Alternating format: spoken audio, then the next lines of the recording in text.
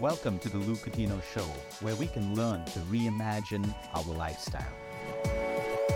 Hi, Shalini. It's a pleasure to have you on my show today, which is called Reimagine Your Lifestyle. The vision of our show is very simple. We speak to people around the world who have the ability to empower ourselves and our audience to just reimagine their lifestyle. Because I have this strong belief that we can't build on a broken system. Sometimes we need to, change the entire foundation and start to build again. And that's why we call this Reimagine Your Lifestyle, where we look at our lifestyle and we'll say, okay, these are a couple of things we need to change when it comes to your health, when it comes to your exercise, your emotional wellness, your sleep. And I've been waiting to get you on the show for the longest time because I remember a couple of years ago coming down to Tata Memorial Hospital to meet you. And I remember you picked me up from the entrance, and that difficult walk for me, down the passageways with young kids with cancer. Some of them just finished their treatments, right up to your office. And I asked you, do you do this every day? You said, I've been doing it for back then 15 years, and now I believe it's 17 years. Every day, this is your walk to your office. You've inspired me in many ways, to look at service in a different way and to figure out that there's more than just donations of money, while that can be important and supportive, but service, time, volunteering, blood platelet donation. So I'm really happy to have you on the show, Shalini. And today, I would love for you to start off by taking us through your journey.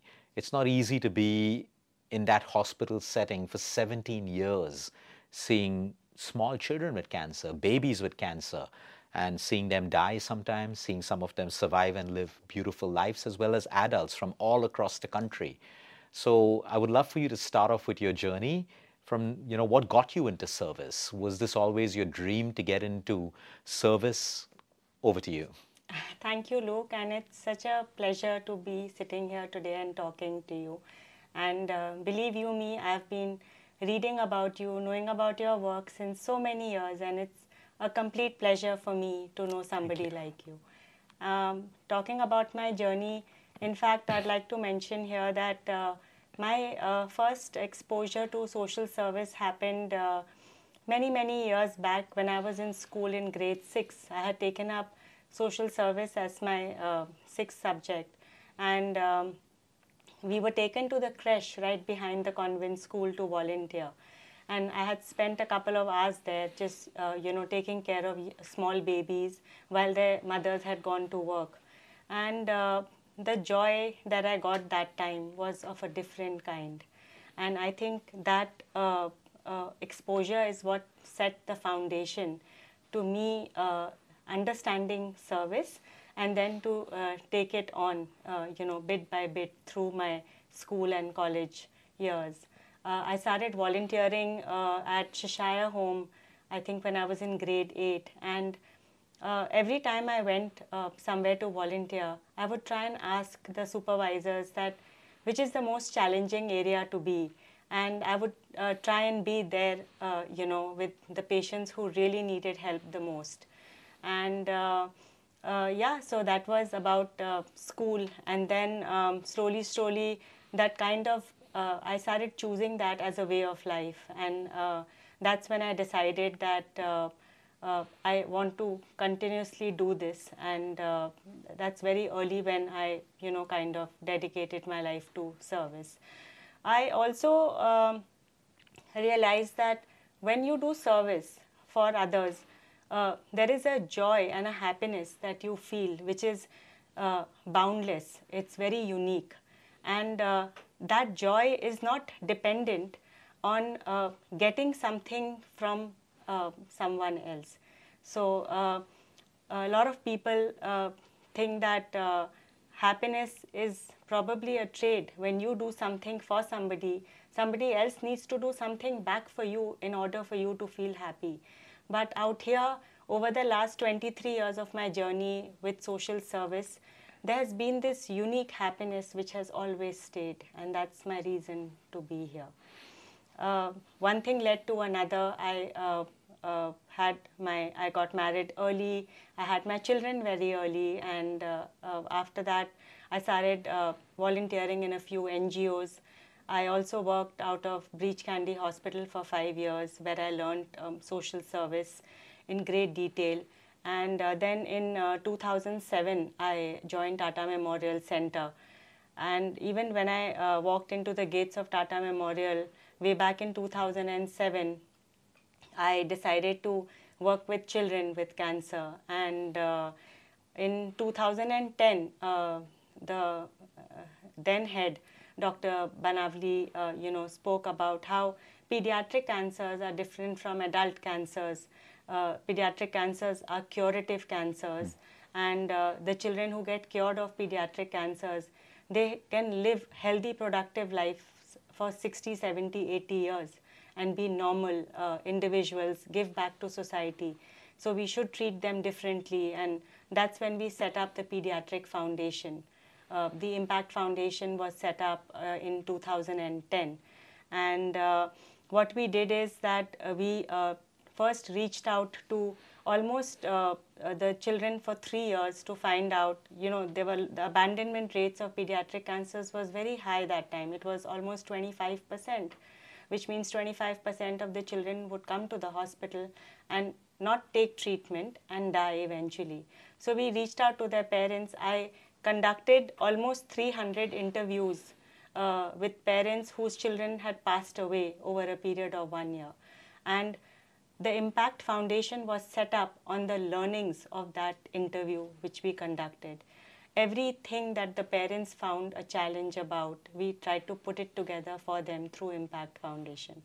So now over the years, we've made it very holistic. It's a beautiful model where every child who comes to Tata Memorial Center for cancer treatment is given complete holistic support, starting with funds for treatment, a place to stay, food to eat, not just for the child but for the family, travel expenses, education for the child while the child is taking treatment, blood and platelet support, enhanced counseling, infection prevention support, and lastly bereavement support for the few children who lose their lives while on treatment.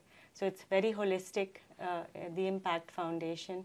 And the impact of Impact Foundation is that the abandonment rates, which was almost 25% way back in 2008, it has come down to a 2% now. That's over amazing. The last few years.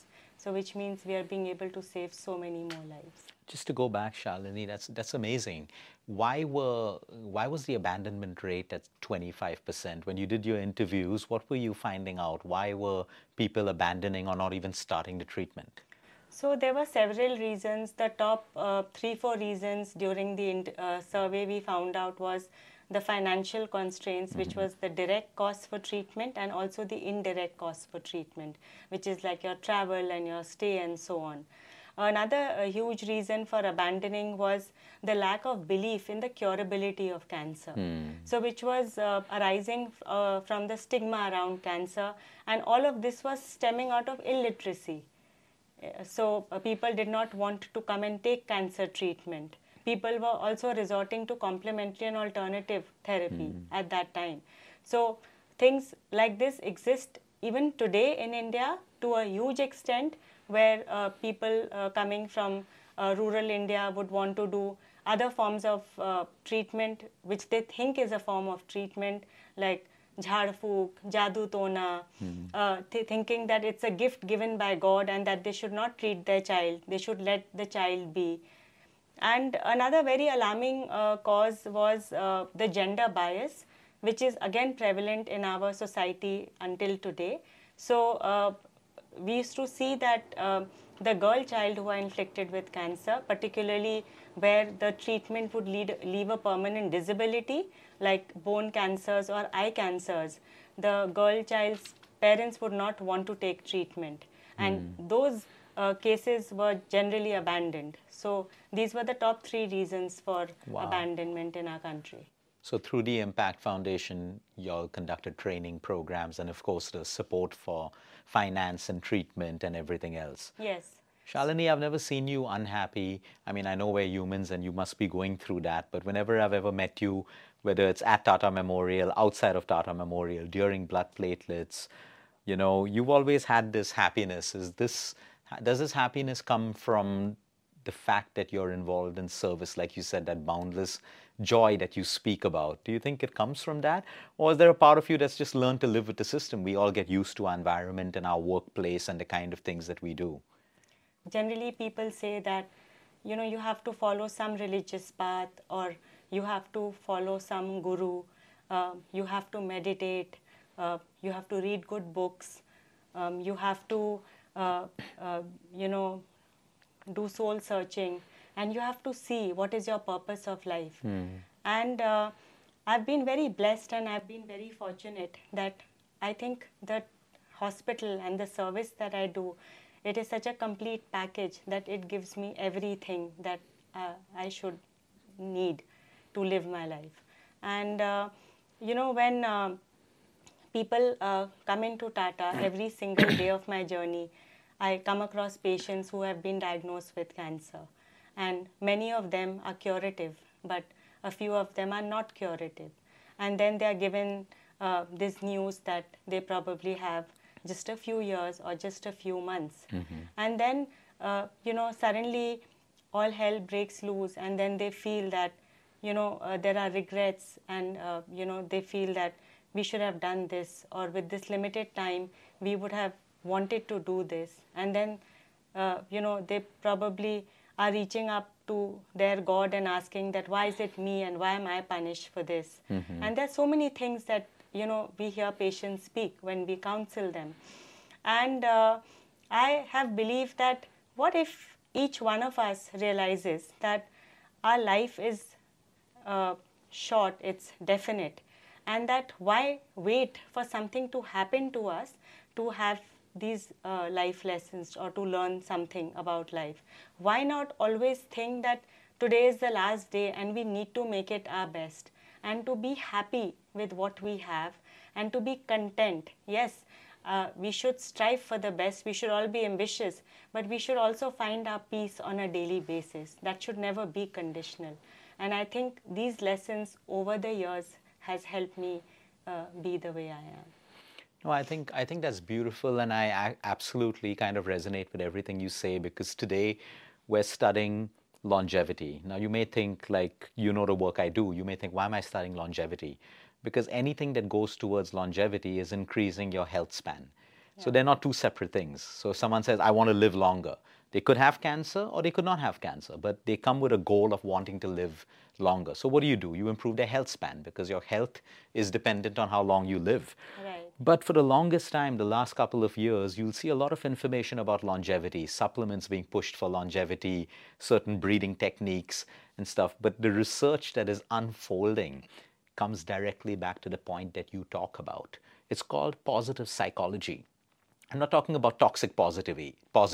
I'm happy, and everyone's like kind of getting so toxic positive that they're not learning to face real emotions. Right. What positive psychology means is, number one, these are the measures. How good do I feel about myself, irrespective of what's happening? Right. I could be going through a disease, I could be going through a breakup, I could be going through family issues. I can feel those emotions, but at the end of the day, do I feel good about myself? That's number one. Right. Number two, how much time do I spend in the parasympathetic nervous system, which is rest, not stress. Right. I could be having all the organic food and supplements, but if I'm always stressed, there is zero scientific connection to longevity. True. The third is service to others, and this stands out at the top. How can I help? Either through social, like you're doing, or even just help my neighbor, help a friend, help a stranger, because I love the word you use, boundless joy. That's what you get out of that. Right. And so we've been looking at this research, and then this whole Blue Zone Netflix documentary came, and Dan, he's going to be on our next podcast, in fact, which is amazing.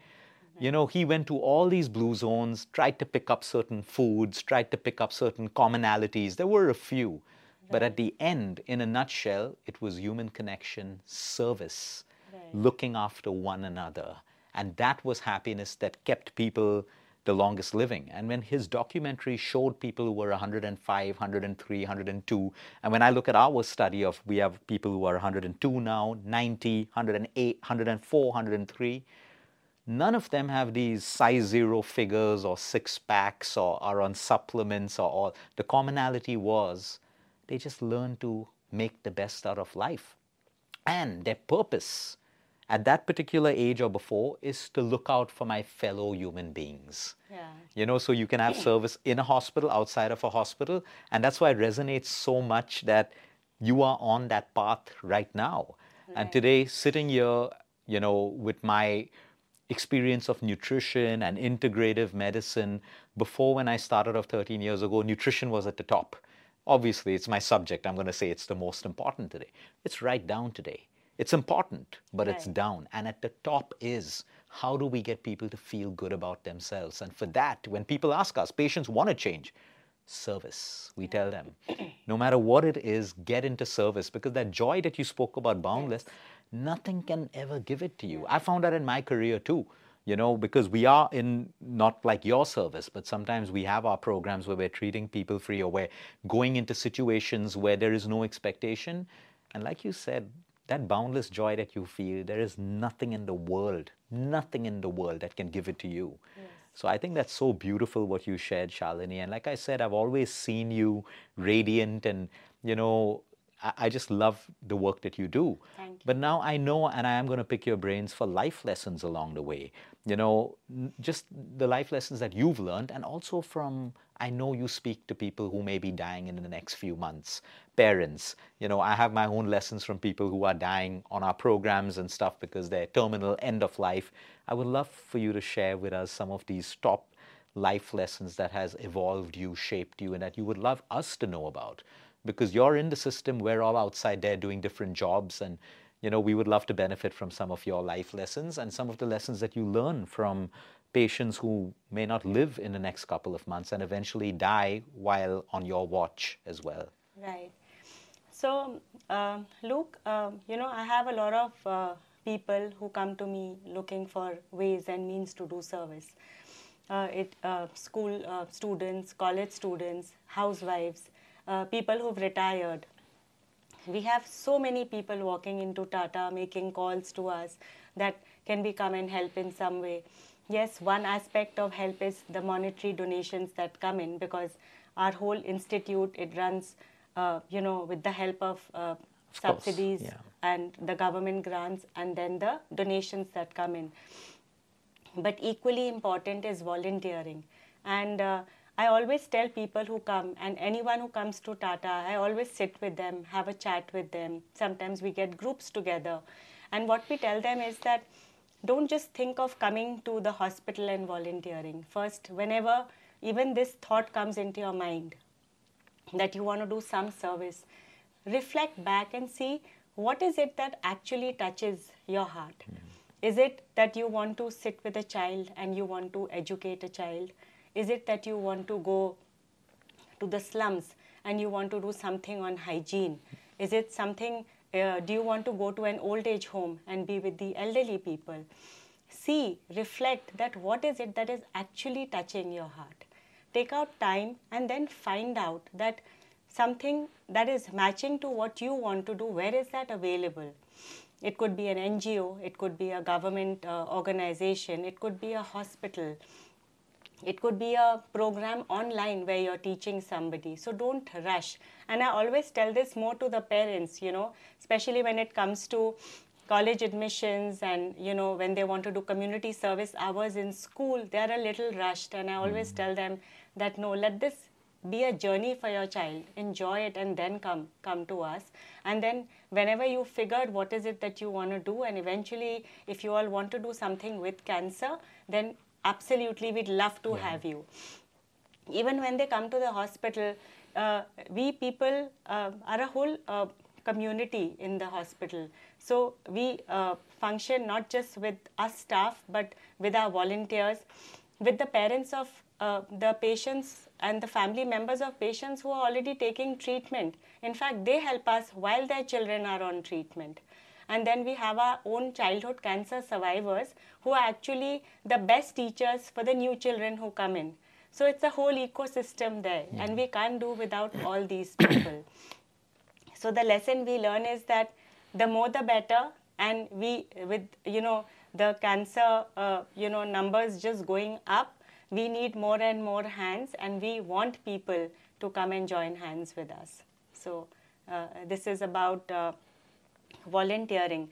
And also another area which is very close to my heart, Luke, is that I do bereavement counseling. And in the hospital, we just like in the West, you have chaplain services in the hospitals. We don't have that in our hospital, and generally it's the doctors or the social workers who are with the families. And particularly, we know in the ICU which children are not doing well, and they are nearing the end. So I get to spend a lot of time with such children and young adults, and also with their parents. So we have to slowly start preparing them, for their for the beginning of the end. And I also I spend a lot of time talking to such children. And another lesson that I have learned, and something that I believe in, is that when children or young adults, or even adults for that matter, when they are walking towards their end, they actually transcend, and they get a lot of spirit and courage which is coming from God or some universal, there's some supreme power. And we see their thought processes transition. All that fear which is there initially, and it kind of slowly goes away. And there's a new strength that comes up. And we've had several of our children towards the last few days inspiring their parents that how should they be living their lives after the children are gone away, or what should they do, or how can they help out with cancer, or how can they help the hospital. We've had so many parents who formed NGOs in the memory of their children, who are part of our community in the hospital, and who are serving thousands of children, in around. So these are beautiful life lessons also that I've learned along the way. Yeah, I like the one about children, because we've seen that as well. I remember this case of this young girl dying in her mother's arms, and the conversations that she had before that with the mother. It was like it was not her. It was like there was some supreme force, which I believe is God talking through her, which I think, Mom, don't worry about anything. I'll see you soon. I'm going to be with you. Dad is with you. And a few hours later, she died in her mother's arms. And I remember a 13-year-old boy, brain cancer. And the mother, the whole family was like literally how they would be when you get to know it's like a glioblastoma. And very, very few weeks left to live because there was organ failure. But this boy, I remember the strength, and I'm like, where is this coming from? Like, you can't fake this kind of a strength, which gave me strength and everyone in our team strength when we saw this demonstration of, so I like what you say about they get this energy. But then why is it so different for adults? Is it because we've, kind of lived so much more, we have our layers and more fears and, more thoughts? Because we still see so many adults resist death, in their deathbed and their families. And I think that makes the process a little more harder for them to, accept the end of life. Do you see that as well happening? Yeah, for adults, it actually, what happens is that there are several phases. For children, it's relatively more simple because they don't know what they are facing. But for adults, because obviously they're knowing exactly what is happening, it starts with, the news being broken to them. It takes them a while to absorb the news. It takes a lot of time for the family to absorb the news. But even then, we are constantly counseling such patients that acceptance is the most important thing. And then to rethink about what they want to do with, the journey that they have left. So to take their treatment, but at the same time to take care of their minds, to take care of themselves spiritually. These things all go hand in hand.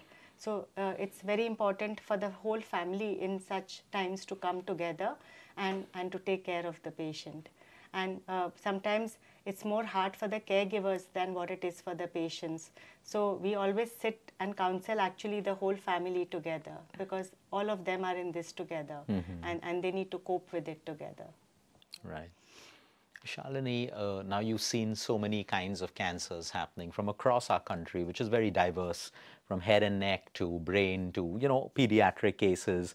So when you sometimes reflect and you look at the rising cases of cancer coming up, keeping science aside, keeping what the newspapers say and the media, according to what you've seen and you've been absorbing and reflecting, why do you think this is happening based on your thought process of what's changing in life, what's changing around that cases are going up? It's great that treatment can be curative now at a very different level in pediatrics and stuff, and even adult cancers. There are so many more treatments, there are so many more new technologies coming out, which are great. But the fact is, there are so many more cancers coming in across all ages.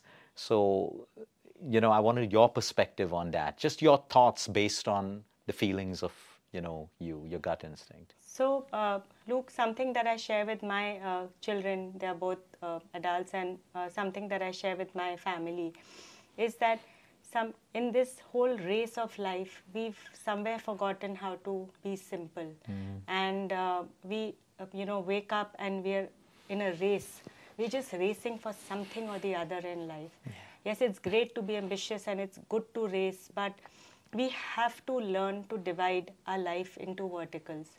And the way I tell myself and my kids is that if today you have to imagine that my life is 5 verticals, I would say that my most important vertical is me.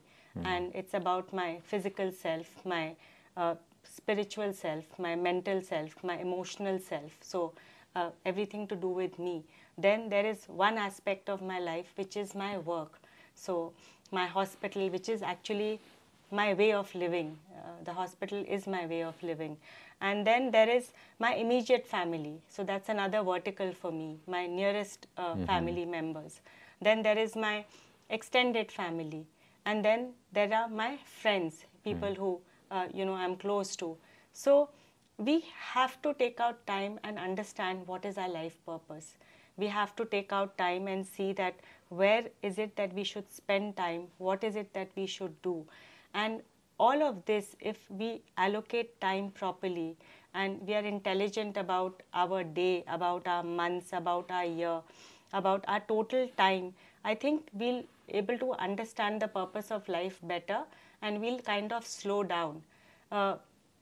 People are always running around, people are stressed, then they're not able to cope up with their own timelines which they have set. Then there's this competition, and then in order to manage all of that, they start taking things that they're not supposed to take. They're bending so much towards tobacco, then they're not taking care of their health, there is no exercise, people they're just running. So I think the only thing that I would like to share here is that slow down a little bit, just take out little time and understand yourself, understand your connection with the universe first, and understand where is it that you need to slow down, what is it that works for you. And the most important lesson is just be happy, because that is so important. If you are happy, you will be able to spread happiness and people around you are going to be happy. So just be happy first. Shalini, that's beautiful, slow down. And, we could talk about the complications of cancer. We can make it sound complicated, which it is today. That's why, there's medicine which is constantly transforming. We can talk about nutrition, exercise, all of these things, the environment, the pollution.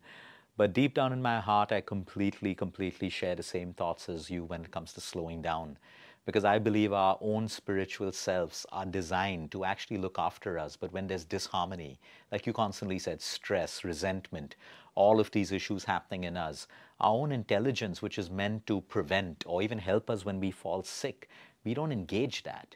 While we will take medical treatment, and we should, while we will change our nutrition and exercise, I feel that's scratching the surface.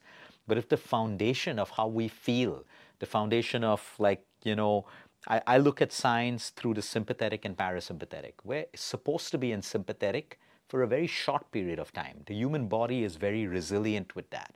And we're supposed to be more in parasympathetic. Even if right now we're in Mumbai and there's pollution around.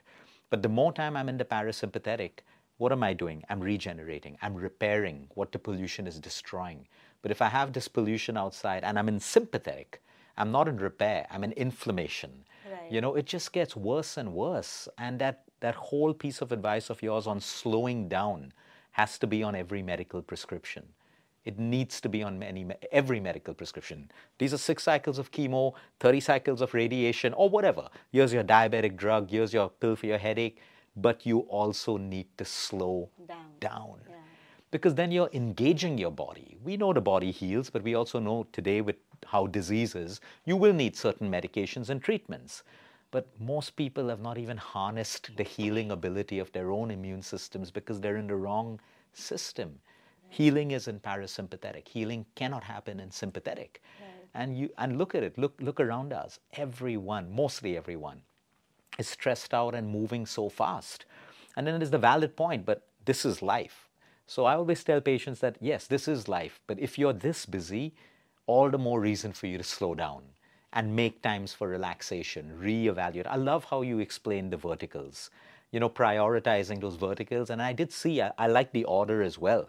You know, friends, it doesn't mean you don't respect your friends and love them, but they have a place in our life based on our priority. Right. And I think you're so clear about how you've put everything into a vertical. I think that's a great takeaway for me from you as well on this whole topic that we're talking about today. So coming back to slowing down, I would like to ask you how you manage your stress levels.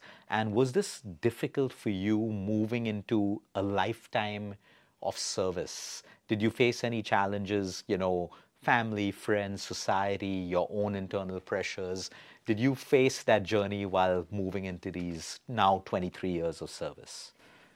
So yes, absolutely. In fact, Luke, I come from a very conservative background, and I actually got married when I was 18, and I had just finished my first year college, and then I had to travel abroad. I was there for a couple of years, and I remember that when I came back to Mumbai, and then I joined Breach Candy Hospital, the only qualification I had was first year of college and volunteering in several NGOs for a couple of years. But I got a lot of support from the hospital.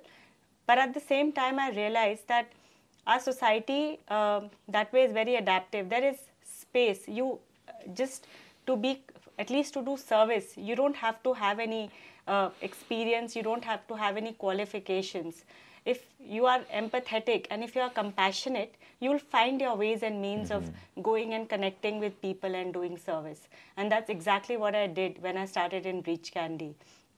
I started putting together all the information. I started putting together all the lists of NGOs, and then I started, counseling families, meeting them, putting their paperwork in order, and that's what I did in Breach Candy for 5 years. When I came to Tata, the role was far more challenging because I started off as the secretary for the Impact Foundation, and now I'm the officer in charge. So there's a huge responsibility that I have taken upon me. The Impact Foundation is taking care of almost 4,500 newly diagnosed cases of childhood cancer in our country. And I'm taking care of 9 hospitals across the 6 states of India. So that's the number of hospitals we have. And the responsibility is that no parent should ever feel that their child did not get a chance of cure because they were coming from the poor socioeconomic strata. And that is the only single mission and vision that we all at Impact Foundation have, that there has to be an equal chance of cure irrespective of your caste, your gender, your creed, your socioeconomic status, and the finances that you have, the insurance that you have. And yes, the foundation has grown. In fact, the model that the Impact Foundation has made, it is economical, it is durable, tried and tested, and it's not just in all the Tata Memorial Center hospitals, but it's also being replicated across all the hospitals of the country slowly now. And also it's being used by hospitals in similar settings globally. So it's working very well for us. And there was something very beautiful that one of my one of the people who I believe in shared with me, Dr. Mohan Bhagwat.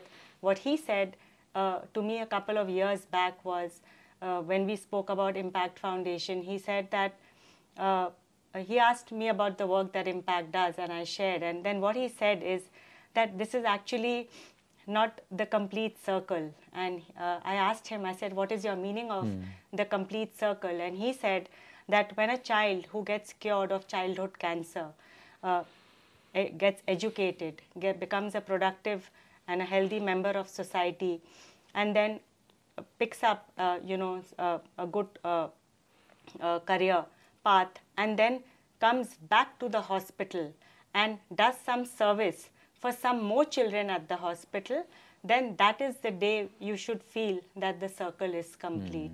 And today I'm proud to share, Luke, that there are so many of our childhood cancer survivors who are coming to the hospital regularly, and they're helping our children on a pro bono basis. It's amazing. And so many professionals working with us. So we are so happy about this whole thing, that yes, we have a complete circle within us in this. Wow. I think those are the seeds that you'll have planted right at the beginning of this whole Impact Foundation. Yeah. So Shalini, what are your mechanisms when you feel stressed out, when you feel down, when you feel unhappy, when you go through your own emotions? What are your mechanisms to help you feel better? Luke, I begin my day with a walk in the morning. I go to the gym or I go for a walk, and I start with always putting my day in perspective, and kind of going through what my day is going to look like when I walk in the mornings. I never go to bed without auditing my day in my head, that where is it that I have gone wrong and what is it that I should have done better. We have sometimes in the hospital, we have some bad days when the children who we know very well have passed away, or when we are counseling a child who has become palliative, or a young adult who has become palliative. They're the hardest actually to counsel. So I do have my low moments. There is once in a while that I'll just close my room and I'll feel a little sad within. But then we also believe that this is a cycle of life, and these things have to happen. We have to accept it very gracefully, and this is how human life is designed to be made. And what we can best do is that help the family with grief counseling, and help them and give them the confidence that they did the best that they could for their child, so that when they leave our hospital, they are also in peace. And we also ensure that, so these are the few steps that we do. But yes, I also constantly keep going away for short holidays. I love the mountains a lot, Luke. So every 4 to 5 months, I take off alone to some mountain where I go and spend time. I meditate, I connect with nature and with the universe, and I try and think about my own life purpose, and that gives me a lot of strength. So that's your recharge. That's my recharge. And I journal sometimes. I write a few lines, and sometimes a little bit of poetry. So. Oh, that's beautiful. I like what you spoke about, the acceptance part, because this morning I was having a conversation with Sister Shivani, and we were talking about stress when it's out of our control, like death or someone's palliative. There's nothing much you can do right now. And we spoke about this brilliant point of, first there has to be acceptance that this is it, because in a state of resistance, there's only going to be more suffering. Yes. So now acceptance, and what's the next best thing that I can do?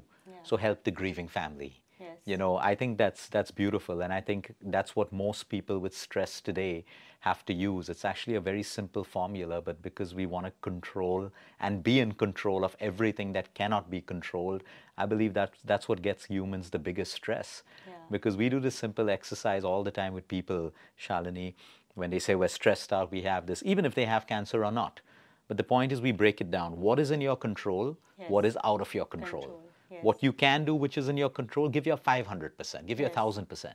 But what is out of your control right now, not tomorrow, not in the next hour, you need to accept. And only when you're in that space of acceptance can you actually now move on. Otherwise, there's denial and there's constant fighting. And I want to go back to a point which really resonated with me, Shalini, when you spoke about, spirituality. Some people meditate, some people do all of these things, but you you find your peace in service. And I think that's beautiful as well, because when I look at, and I love studying every religion, because I believe every religion is built on common foundations, Yes. and that common foundation in religions and spiritual paths comes down to service. Yeah. And that is, I meet a lot of people who say we don't meditate because what we do makes us genuinely happy. And I don't believe it's necessary that everyone has to, because people who are in service, their energy is at a different level, their vibrations are at a different level. Yeah. And maybe meditation is a great tool for people who need to come up to there. But I feel sometimes, people say that we can't meditate, we find it difficult to meditate. Your option is put yourself into service. Yes. You don't have to meditate, because in service, everything kind of changes. So, no, that's amazing what you shared. Shalini, this has been amazing. And, how can we help? I'm aware, I would love for you to speak to the audience. We know what Impact Foundation is all about, what they need. But I would love for you today to use this platform to speak about what do you all need at this particular point for the amazing work that you and the doctors, I've had the privilege to spend time with some of the doctors, and I know how busy they are, but yet they're able to be so humble and grounded and speak to you. They speak to our patients so patiently, so beautifully. Something's working right in that whole system that you all have built. What is it that we can do to help? What is it that all of us today watching can say, hey, there's one thing that I would like to start doing? I would love for you to speak about that. So there is something that I would request everyone to work towards, is that I always feel that service first begins at home. So you first take care of your own homes, which means you also take care of the people working around for you, your staff. And generally when people come in with cancer to the hospital, we see that we are not able to put a lot of them onto the right government grants because their documents are not complete. They don't have their paperwork in order. So it's a request to everyone that help all the people working for you to have their documents in order. Beautiful. Because that actually takes care of half the problems, whether you're taking your staff to a government hospital, to a BMC hospital, to any other place for medical help. Help them and then understand the journey that they are going through, because if your loved ones are going through some sort of sickness, you are there for them, but you should also be there for the people who are taking care of you. So if they are away from work and if they cannot attend to their responsibilities, be a little easy on them, because I see that that's their biggest panic areas. And that's for the people. And then for the institution, if you want to do social service, first try and see that even in the hospital, which is the area that you would like to get connected to, whether you want to work for children, whether you want to work for women's cancers, whether you want to work for adult cancers, choose your area of support. And yes, the biggest way to raise funds is, to get everyone to get treatment is to give donations, but material donations, volunteering your time, connecting us to the right people, helping in little areas, helping during the festival times and spreading happiness in the hospital. There's so many avenues available, so whichever works for whoever. That's amazing. I'm going to post this in the podcast notes so people can work out. Yeah. And even if you have a number or an email address where people can, because we'll have a lot of audience and they were part of the last fund that we did with you all. Yes, and absolutely. A lot of people from around the world, they're eager because they're not living in the country, but there are such amazing people around the world who they feel for causes like this and they want ways to, easily be able to help. So we would love those contact details so that we can put it in the show and people can reach out if required. So Shalini, before we end this, what's your advice? You've given us a lot of rich, gems today. But what's your advice today? I know I've met your daughter, one of your daughters. I think I've met. Yeah, you met Devanshi. Devanshi, right? Yeah. I've met her, and I'm sure you shared all of your life lessons with her. But today, what's the message you would leave our audience with? So, for example, if you had the entire world listening to you right now, what message would you leave for everyone? That wake up every morning and feel blessed that you have today. Be in the moment, be happy. And if it means to reach out to somebody to clear something, to resolve something, to forgive somebody, go and do that, because today is all you have and today is really precious. Thank you, Shalini. This has been so, so amazing. Thank you. As always, it's a pleasure. I've waited for the No. longest time for this to happen, and I have an amazing team, so they make it happen at some point Yes. or the other. But you've been just doing fabulous, fabulous work. And one of the main reasons that I've been drawn back to Tata Memorial all the time, I would be lying to say it's just the patients and the people that I see, but it's your energy. I've been inspired from the time I've met you right up till now to continue supporting in whatever way we can, you, your patients, Thank and you. everything else that you're doing. So Thank thank you, you very much, Shalini. Stay tuned for more. We're going to continue our journey, learning, sharing, and evolving.